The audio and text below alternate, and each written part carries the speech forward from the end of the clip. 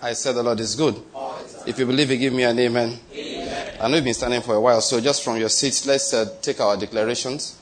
The incantations we do before we start every serious thing in the spirit. All right, Let me tell you, in this life, yesterday I was with one of my friends, and I was describing one man. He said, that man is in the cult. I felt like, oh boy, every man must join one. Listen, let me just advise you. You can't just be walking around life recklessly, exposed spiritually, no protection, nothing. You now see a man that's in Ogboni, say, can you imagine he's in Ogboni? Listen, the only reason why I'm not in Ogboni is that it's inferior to what I have. This life, when people are using, you need protection. Let's tell ourselves the truth. Some people will be happy somebody say the man is in the cult. Listen, if you never join cult, you never jam. It's the cult you will join that's the issue. What we are preaching, life is spiritual. You can't tackle it from syringe and needle level. You cannot tackle life from this arm of flesh. The Bible says it itself, that the arm of flesh will fail you. The man operating in the flesh is inferior to a man who is operating by a bad spirit. The only thing that is safe is to get into the real thing. Are you getting my point? Yes. The reason why an Ogboni man cannot entice me or threaten me, he wasn't even there. There's nobody that has eyes in the spirit that will see me and want to issue a threat. Yes, power past power. It's not a joke. Oh God, let me talk about power. In the West, they have different kinds of, that's traditional occultic power. They have different types. They have the one you will tie under your belt. The application, some amulets is under your shirt. Nobody knows it's there. Just by the way, one day one of our brothers said he saw this. You know these boys who do 419? He said the boy got a call. He said this was in Benin. The guy stopped, came out from his car, put a tortoise on the ground and put a foot on it to take the call. This really happened. This is not a joke. The man put tortoise down, put his foot on it to take his call. That is whatever I tell you, you will hear. So there's tortoise. Are you getting my point? There's toddler application. One man, you know what they call Oba, the king of one of the big towns in the West there. Once he was rushed to the hospital because he had an attack. They thought it was medical. He died from that attack, but he said it was a spiritual attack. And I heard something, somebody told me about it. That what he said was that they caught him like unawares, like before he could get into his room. So the man felt very bad. He died from that attack. So there are all kinds of ones. I'm going somewhere. The heaviest, from what I know, the most potent is the one we call Ajesara. You know what it means? It's a Yoruba word that means I have eaten it, I have swallowed it. It's in my body. So I don't have to get into my room. I don't remove it when I want to bathe. So you have 5 minutes of my bathing period to catch me. I have eaten it. I have swallowed it. If you strip me naked, it's working. Amen? Amen. Now I'm going somewhere. Do you know why I like Christ Jesus? I have eaten him. I have swallowed him. His blood is flowing through my system. Yes. On top of that, I dwell permanently in the Father. My life is hidden with Christ in God. There is nowhere I can be. There's no how you can separate me from him. That is why I don't need to carry anything. I don't even have to go with my anointing oil. I don't have to go with my mantle. If there is no how, there is nothing that spoils it. You know, the traditional one, they say this one, woman can't touch. This one, water must not touch. This one, it requires this amount of sacrifice on a daily basis. I don't have any of those problems. If I wake up in the morning and I said, that's Thanksgiving. Are you getting my point? I don't want to digress from my message. I meditated the other day and I realized that, you know what God was saying to Israel? You only eat things that can be offered to me as sacrifice. When God said some things were clean and some things were unclean, the unclean things were the things you couldn't offer to God. And even the Israelites were not allowed to eat them. You know what it means? I'll tell you. If I'm eating food, it's an offering to God. I eat offering. You see, I don't know why do you want to join another cult apart from my own? In which the normal food I eat, bread is an occultic offering. Water is working. Meat, rice, beans. I am constantly being fired. I'm always eating dangerous things. If you give me sweet and I say, Father, I thank you in the name of Jesus, it's part of the cultic operation. Nothing shall by any means, if you poison food and you just give me, say, eat, it will soon die. I will say, Father, I thank you in the name of Jesus. The angels will separate it. This is poison. Give back to sender.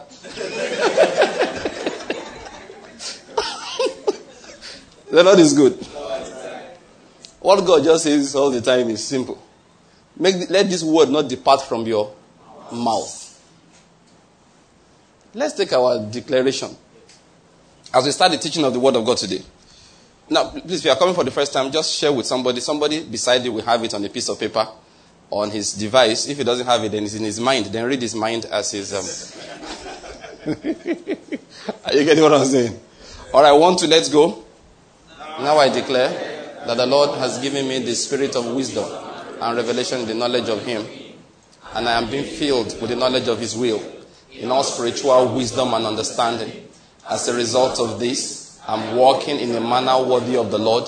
I am pleasing Him in all respects. I am bearing fruit in every good work. And I'm increasing in the knowledge of God. Now again, I incline my ears to His word. The word is entering my heart. It is giving me light and direction.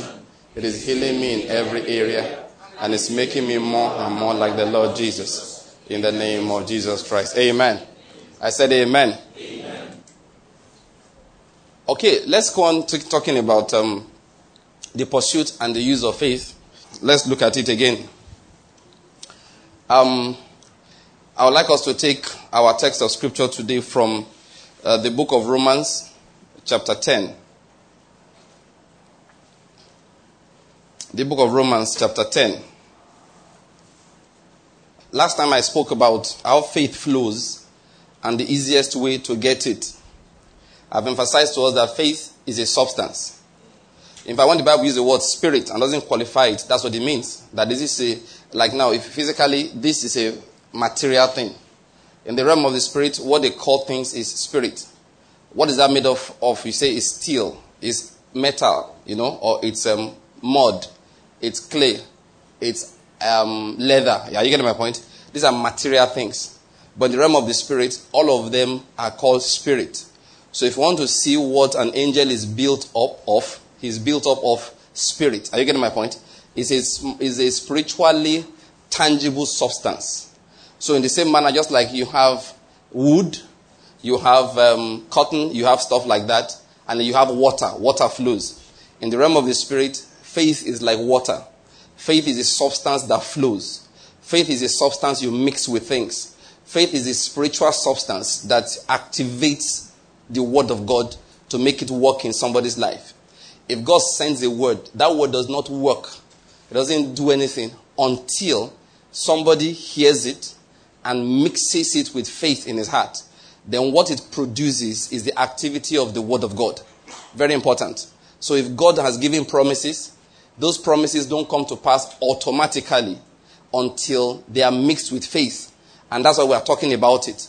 Because sometimes we often misinterpret what's going on, thinking that God is not faithful or that God is not doing what He promised that He would do.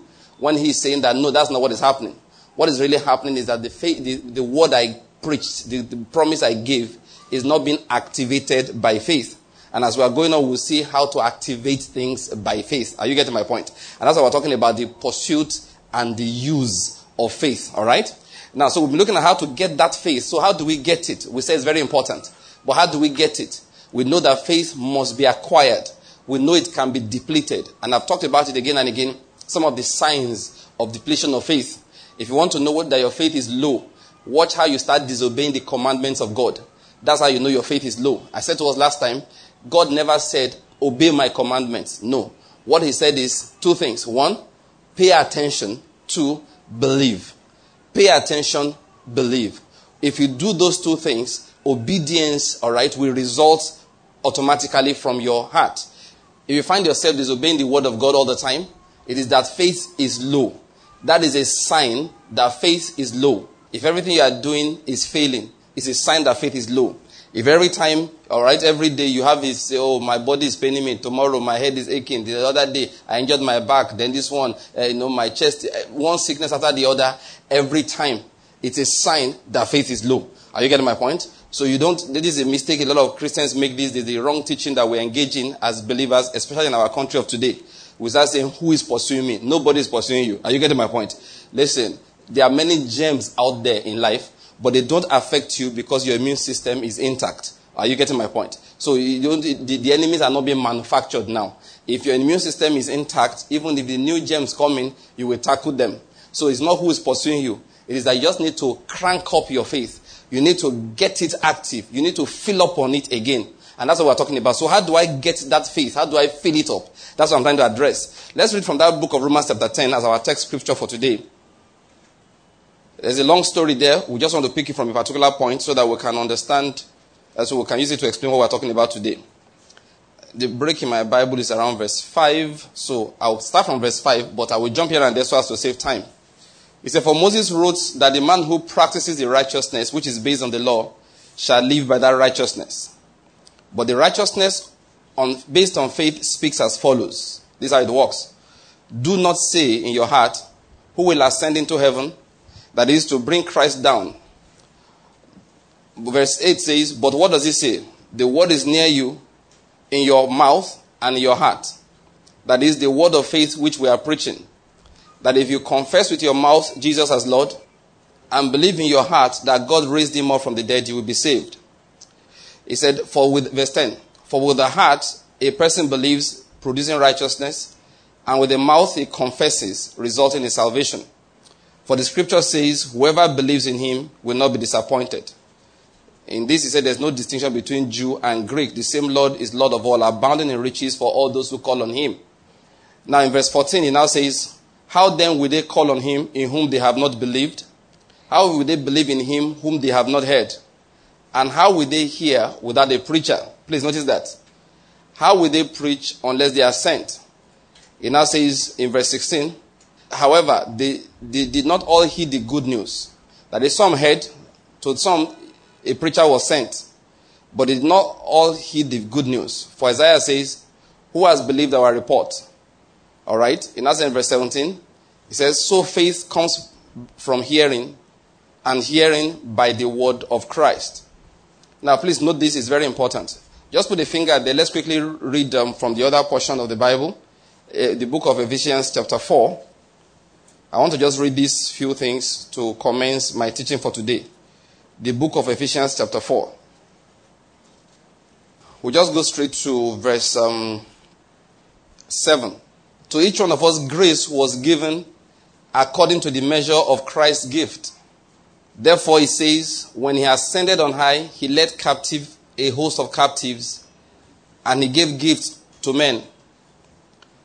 Now in verse 11, he says, and he gave some as apostles, and some as prophets, and some as evangelists, and some as pastors and teachers, for the equipping of the saints for the work of service or work of ministry, to building up the body of Christ, until we all attain, he says, the unity of the faith and the knowledge of the Son of God, to a mature man, to the measure of the stature which belongs to the fullness of Christ.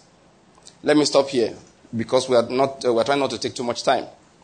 You will see the reason why I read this in a moment, but I just remember one more scripture. And now let's read that one, and then I can now start talking. the book of Romans again. Let's just go back briefly to chapter 1. There's something I want you to see here. Paul was greeting the Romans. He was greeting the church in Rome. He said, first, verse 8, I thank my God through Jesus Christ for you all, because your faith is being proclaimed throughout the whole world.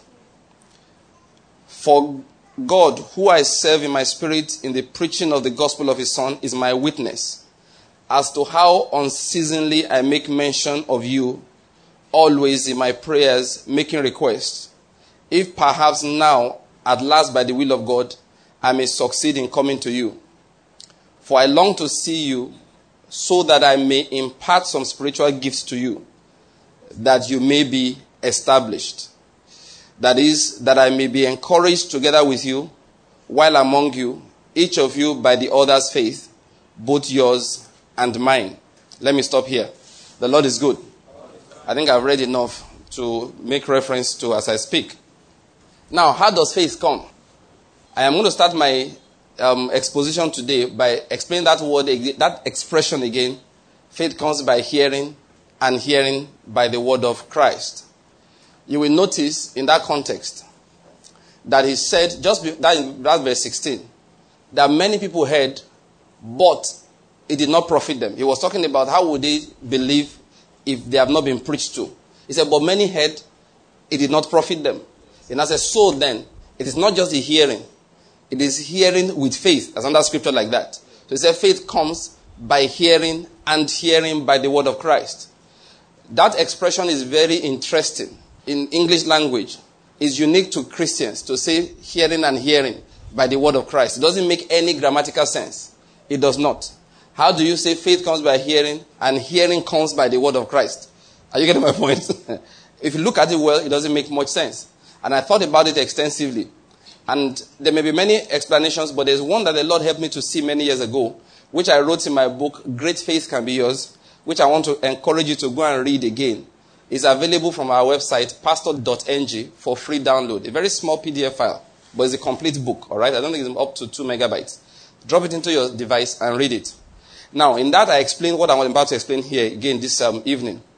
What does it mean to say faith comes by hearing and hearing? Now, what happens is that we often break it, and most Bibles do that. They put a comma after the first hearing, and then, but don't forget, all right, the Greek does not have punctuation marks. It writes no break, no jam, nothing, just they go. That's how Greek writes. Are you getting my point? It's English language that starts putting punctuation marks and all of that. So when people are translating the Bible, they have to be careful to insert punctuation marks where they think it's appropriate as they understand it. And I personally believe it does not fit in that particular place. And my reason is because of that hearing and hearing thing. I think hearing and hearing should be tied together as a particular kind of hearing that Paul was talking about. Now, one of the words I want to emphasize on again today is the word diligence, which we've talked about in our school of prayer. When we're talking about how to overcome sin, we say the reason why the word does not work is because there is no diligent application. And I'm convinced about it again, that if Christians apply diligence, all right, in applying the word of God to things, if they apply diligence in activating spiritual principles in their lives, they will see the result that God promised. The problem is that lack of diligence. I mean, many of us preachers, in trying to get people, it's good for evangelism. But let me tell you something, you don't preach immediate results to Christians. You can preach, come, I lay hands on you and you will be well. It is okay when you are doing evangelism. But when it comes to Christians, laying on of hands and instant healing works, but not all the time. But whether it works like that or it doesn't, you must teach Christians to be persistent, to hold on tenaciously to the word of God until that which is promised manifests. Are you getting my point here? Listen, that's one thing about Christianity. That tenacity of faith is what God wants us to learn. And that is one thing we don't often, all right? You know, I say it all the time, please, I'm hoping I don't sound critical as if this man criticizes people. No. I'm not happy when God said it like this. You heal the hearts of the daughters of my people slightly, saying peace, peace when there is no peace. God doesn't promise something, you promise it. And that makes people's hearts fail. I have seen people who are resistant to giving to the gospel simply because somebody made promises to them before, which God did not make. And then when those things did not come to pass, anytime they hear preachers talk about money, they are resistant. Anytime they hear preachers, somebody encouraging people to give, their hearts are hardened. Why? Because the early parts of their life when they were learning giving, somebody told them, once you give 10,000 naira, tomorrow, God is going to give you 1 million. Once you give 500,000 naira, in fact, if God does not bless you in 2 weeks, come back and see me, I will refund your money. And people will step out on such things, and you and I know, 99% of the times, they get no results. 1% of them may get results either because of pure coincidence. What I mean by coincidence is that something else is happening in their life at that particular point in time, so it happens to coincide with this. Or because God just looked and said, show mercy to that little boy. Show mercy to that little girl. All right? And then the fellow gets results. Unfortunately, we take just that one person and put him up as a poster child that this thing works. When in actual fact, it does not work. It does not work. Just giving one offering and expecting an instant miracle is not at all Christianity. These are exceptions to the rule. They are not the rule. In Christianity, God wants us to be persistent. It's called godliness with contentment, which means when I give, I just give. If I have a need, I make a request. When I want to give, I just give. I do not say I need 1 million, God take 10,000. I do not say I need 100,000, God take 1,000 naira. And then God, will you multiply it? There is no such promise in the scriptures. All right? You do not, listen, why am I preaching this again? Is there somebody new here? Everybody here understands this now? Listen, with God, if you want to give, give. It is a spiritual crime to tie a request to your gift. That's a new expression, I like it.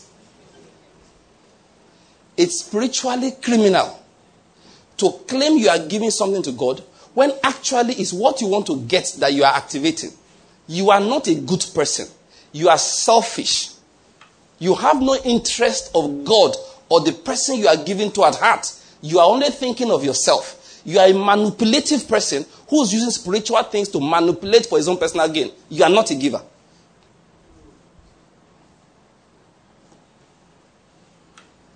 When a giver releases money, the money is gone. It's called godliness and contentment. When a Christian needs something, she understands that God is my father. Are you getting my point? So I can approach him and collect from him. I never release so I can collect.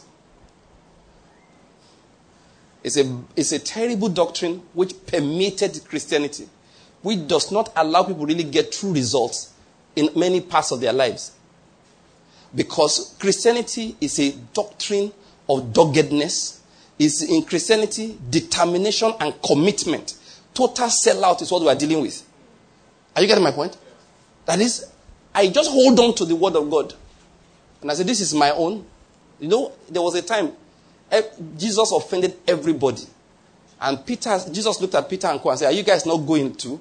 He said, to whom shall we go? That's Christianity. That I have come to Christ, I am not going anywhere else.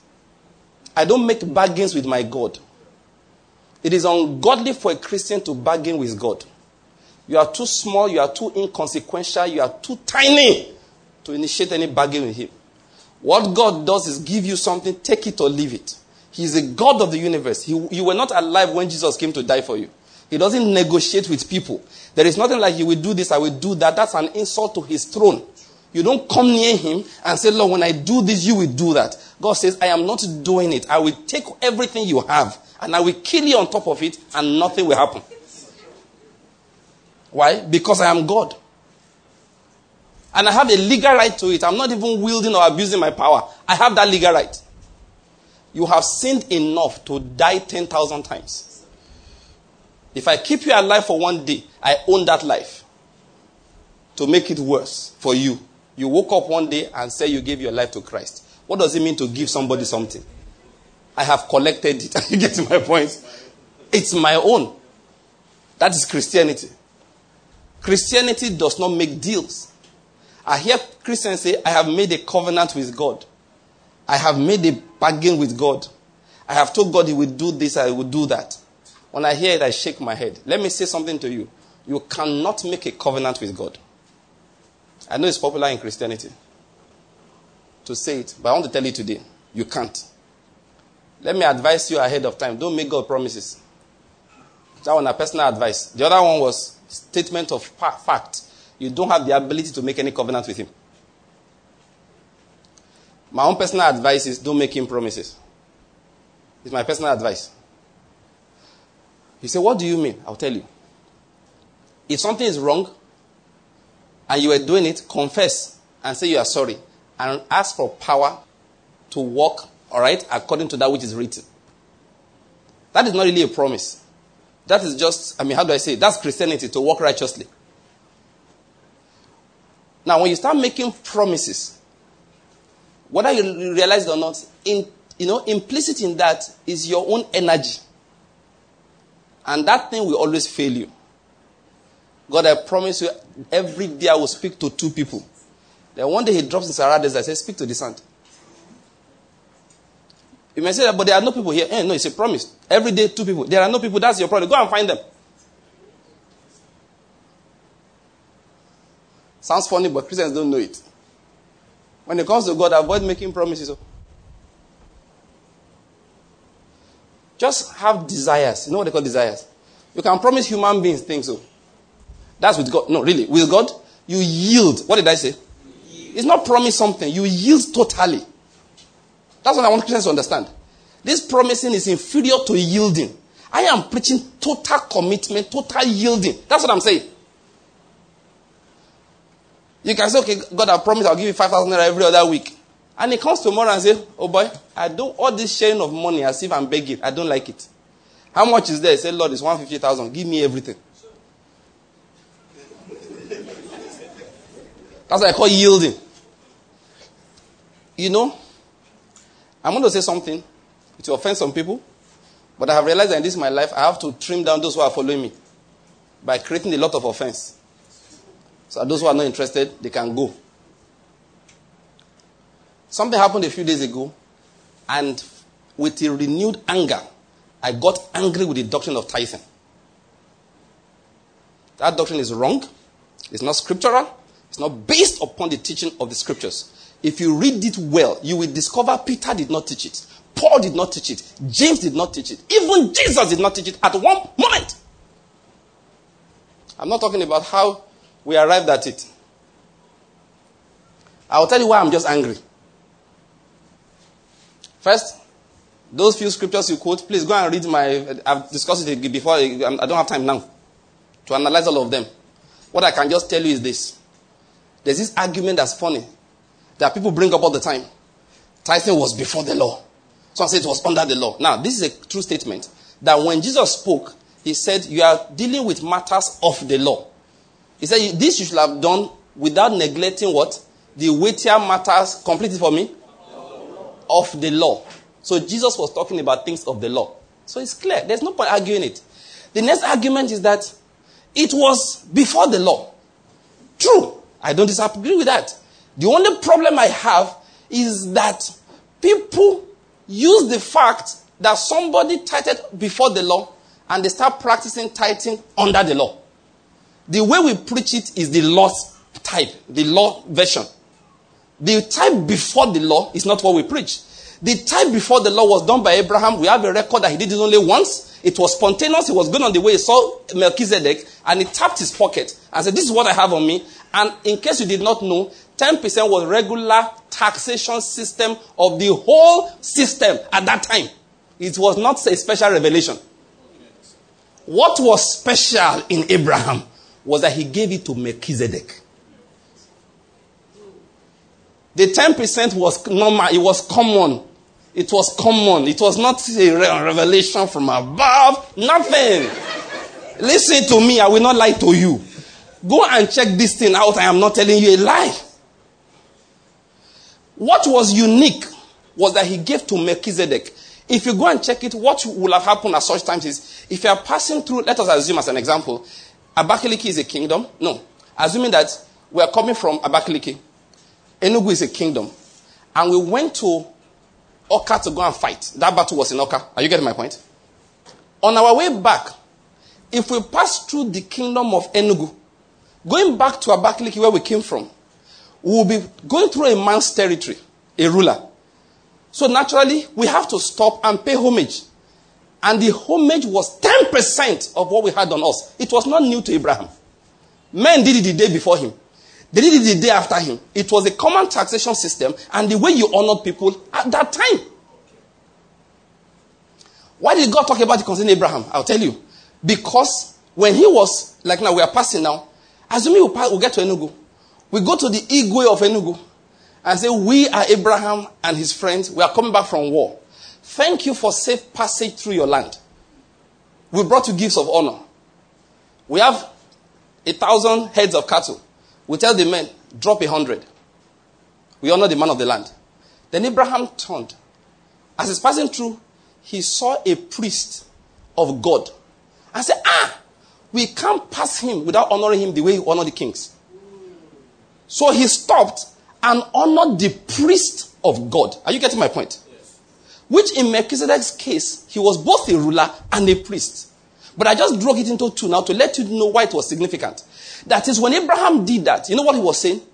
I am not just thanking a human ruler. I am thanking the God of heaven. That's why it was spontaneous. You say, why are you angry, Banky?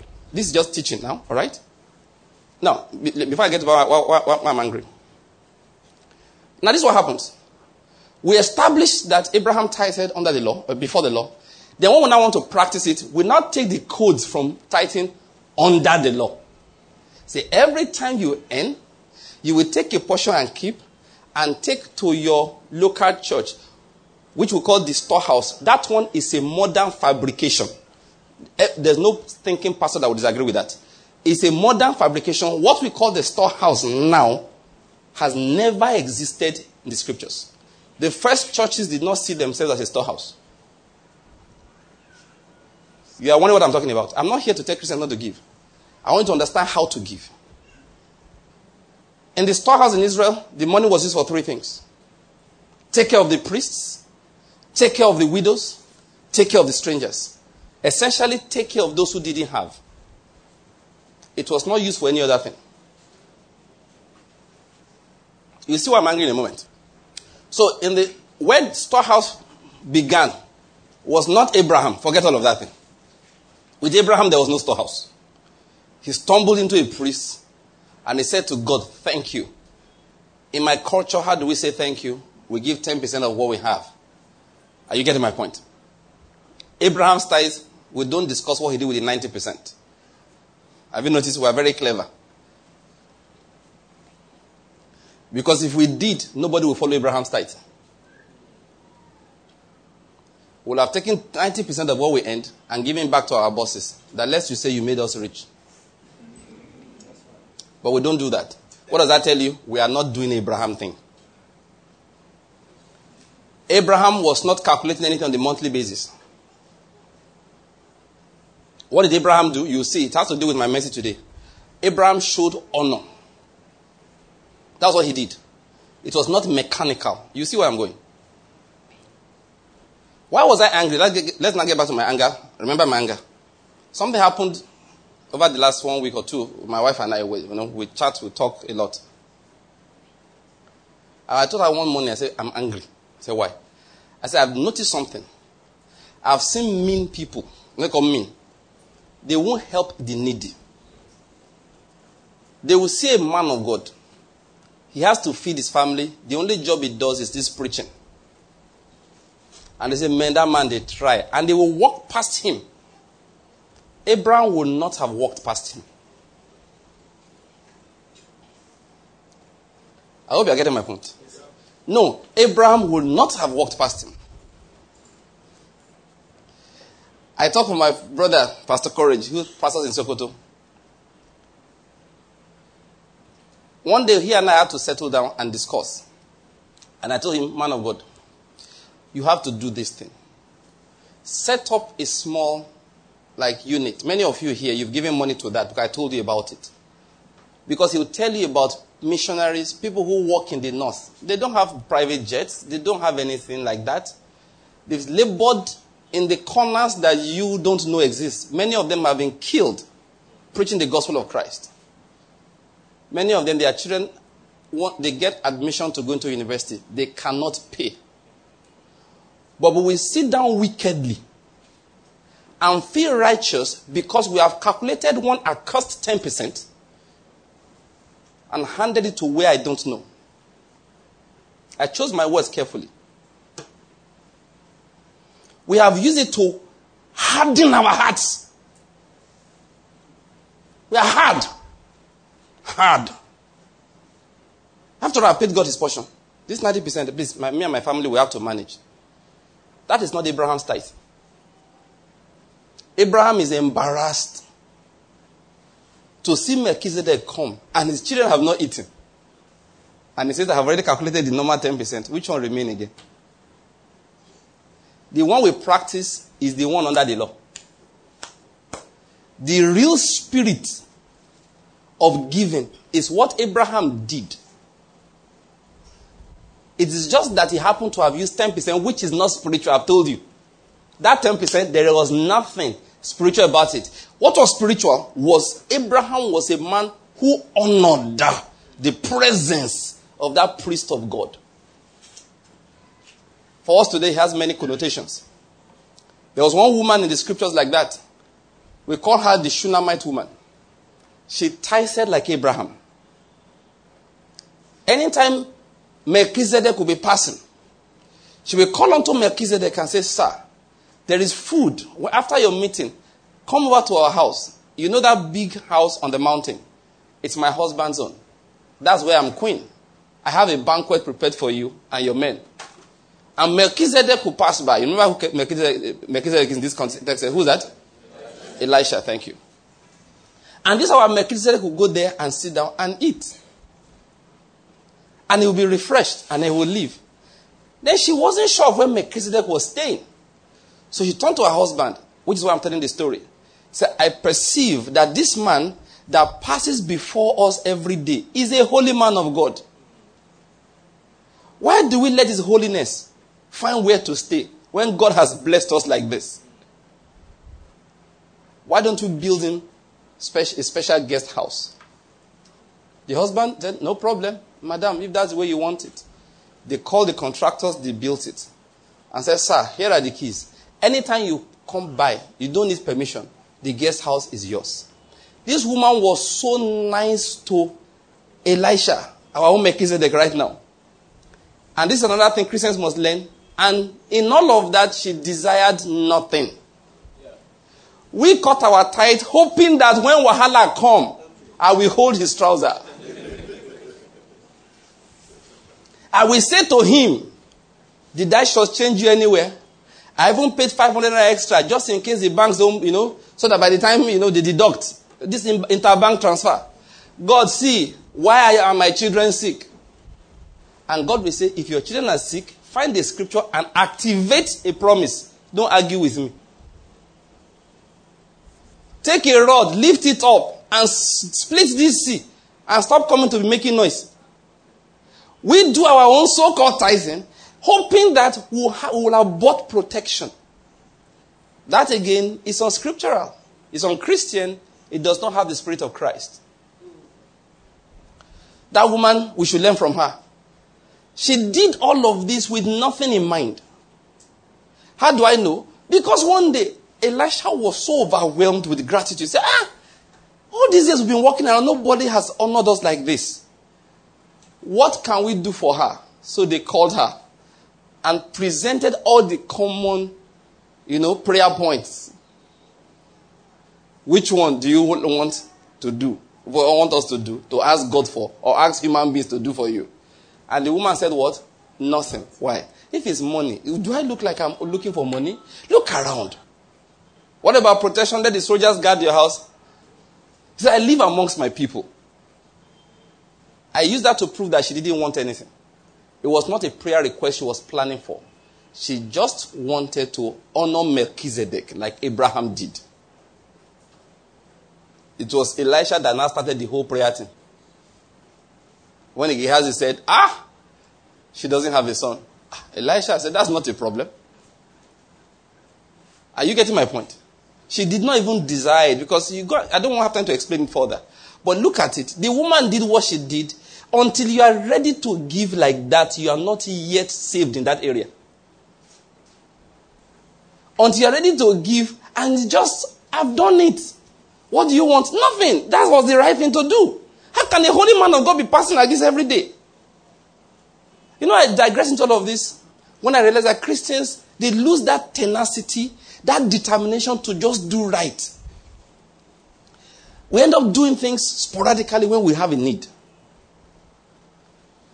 We preachers often try to persuade Christians to do things because of this emergency need they have.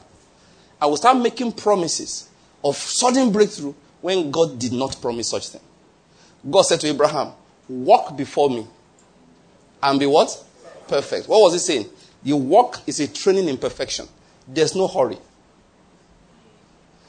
He didn't tell Abraham, give me something. The time God demanded something of Abraham, it was after, if I may use the calculation of somebody like, I used to say it was about 40 years afterwards. But when I listened to David Pawson, he said no. It was 55 years afterwards. Why? Because I assumed that Isaac was a teenager. The man said no. Isaac was 30 when he was sacrificed.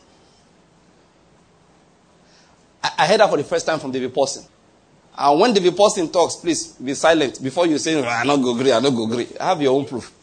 These are men that have 5,000 books in their libraries. When he wants to teach on a particular point, he will give you 16 different viewpoints first. Because he has read what everybody has to say about it. So when the man says, now it doesn't mean that is everything that he says is right. I mean, no human being is 100% correct, all right? But when he makes his point like that, you are careful before you speak. He said Isaac was between 30 and 40 years of age. That's the way he calculated it. Many of us say, how can a man like that agree to be killed? Listen, Boko Haram people are getting killed deliberately. ISIS people are getting killed deliberately. Soldiers, don't they get killed? No, answer. They see bullets flying, they go there, knowing that less than half of us will come back alive. They are soldiers. In the same manner, Isaac was not raised up to ever disagree with Abraham. If he says Isaac lie down there, Isaac will have laid down there nicely. And he sees the knife going up. I don't know what that is up to. That's it. I pray you will be, oh God in heaven, I pray we will be like that with God. The way God behaves. We have to learn to trust him. Honestly. What I pray to the Lord about all the time is, God, let me just be sure that I am not using ignorance or disobedience to spoil anything you are doing in my life. Beyond that, anything you want, no problem. I literally prayed once. Literally. I said to the Lord, if you want me to be poor in this life, I honestly mean it. I have no problem with it. The only thing I prayed to him that time was that, if that's the way you want it, can I make a request? I don't want to have a wife. That was the only thing I asked him. I didn't say, God, no. I said, Lord, if that's the way you want it, I just have one request. Don't give me a wife. You know, that poor line ministry, let's do it. I'm not kidding. I prayed that prayer. So when you hear me quote Isaiah 66 verse 12, behold, I will cause prosperity to flow towards you like a river. It wasn't out of desire. It's a discovery. Back to the point I was making. Listen. God said to Abraham, walk before me and be what? Perfect. Before he asked Abraham for Isaac. But if I go with David Pawson's suggestion, then that was at least 55 years after Abraham had been walking with him. Except you are ready to walk with God, faith will not come to your heart. That's actually the message. You know, I started by saying, what is hearing by hearing? All of this, my talk, is to get to the hearing by hearing thing. What is hearing by hearing? It's just to let us know there are two types of hearing. There are those who are hearers only. James talked about them. He said, be doers of the word and not hearers only. The first kind of hearing is the hearing only. What does it mean? Let me say something to you. James said, be doers of the word. I believe that those that James called the doers of the word, there are two types of hearers. There are the hearers only and the hearing and hearing people, which are the ones James called the doers of the word. Let me say something about a doer of the word. You are not a doer because you do. You do because you are a doer. Do you hear what I said? There is nothing you do now that makes you a human being. I hope you get my point. Your talk does not make you a human being. You walk the way you do does not make you a human being. You look the way you do doesn't make you a human being. All of those things happen to you because you are a human being. Being human was first. All these other things are the expressions of the humanness of your nature. So that if today you strip yourself naked and you start rolling on the ground outside, what are we going to say? He has gone mad. We will not say, oh, we thought it was a human being. We didn't know it was a snake. Are you getting my point? We won't say like that. If tomorrow you remove your clothes, you wear man-made clothing, and you dive into the ocean, we won't say, you mean this boy was a man-made man? No, we just say he's acting. So he has learned to swim. Who taught him to swim? Is he scuba diving? He's going to drown. No, he hasn't come up since. It won't cross our minds to think you are a fish. Why? The humanness of your nature was established first. In the same manner, a doer is not decided because he's doing. A doer is a nature, it's a decision, it's a mindset, it's a lifestyle that you have. So that even if you are sleeping, we'll say, oh, a doer is sleeping. Even though he's not doing anything. We don't say he's not a doer because he's not doing anything anymore. No, it's a nature somebody has. In the same manner, there are those who are hearers. We're not talking about them. We want to talk more about the doer people. So a doer is a conversion state. That is, you get converted from being a hearer to being a doer. Now, a doer must hear first for him to have something to do. So James said, at that hearing stage, you can't tell who is who. Everybody's what? Hearing. So James said, make sure you are not one of those hearers, but make sure you are a doer. If you are not a doer, coming to church is deceiving yourself. Who is a doer? I'm still talking about that. Back to hearing. Now, I've already established something. A hearer, you understand my point, is the doer. It's the same thing. So when they say hearing and hearing, let's go back to that. When the Bible says faith comes by hearing and hearing, this was what Paul was explaining. In the scriptures, anytime you see something stated twice like that, it is to tell you the gravity of the seriousness. For example, Jesus will say, verily, verily, I say unto you. It doesn't say, verily, I say unto you. It is verily, verily. Literally, it means, amen, amen. That's the literal Greek. Established, established. It is so, what I'm about to say unto you. In the scriptures, the best way we understand it is when Joseph interpreted a dream for Pharaoh. The dream came twice in two different forms. And what did Joseph say? It's an indication of how serious the matter is. So it means this thing is starting immediately. When Paul said faith comes by hearing and hearing by the word, he wasn't saying faith comes by hearing, comma, and then hearing. It is a type of hearing called hearing. Again, we read that from the book of Deuteronomy chapter 28. Don't open to it. God said, if you shall diligently hearken unto the voice of the Lord thy God. Now, Derek Prince taught me this. I'll listen to his message. He said the literal Hebrew is this. If you shall listen, listening. The literal Hebrew says, if you shall listen, listening. Now, of course, that doesn't make sense in English. That's why you hear all of this, diligently hearken, diligently obey. There was one translation I checked the other day. I didn't call my computer. I'll have quickly checked it. I don't have it here. I think it's Bible in Basic English. And that one says, if you shall pay full attention to these words that you are hearing today. Now, I'm not even just an issue here. The literal Hebrew is this.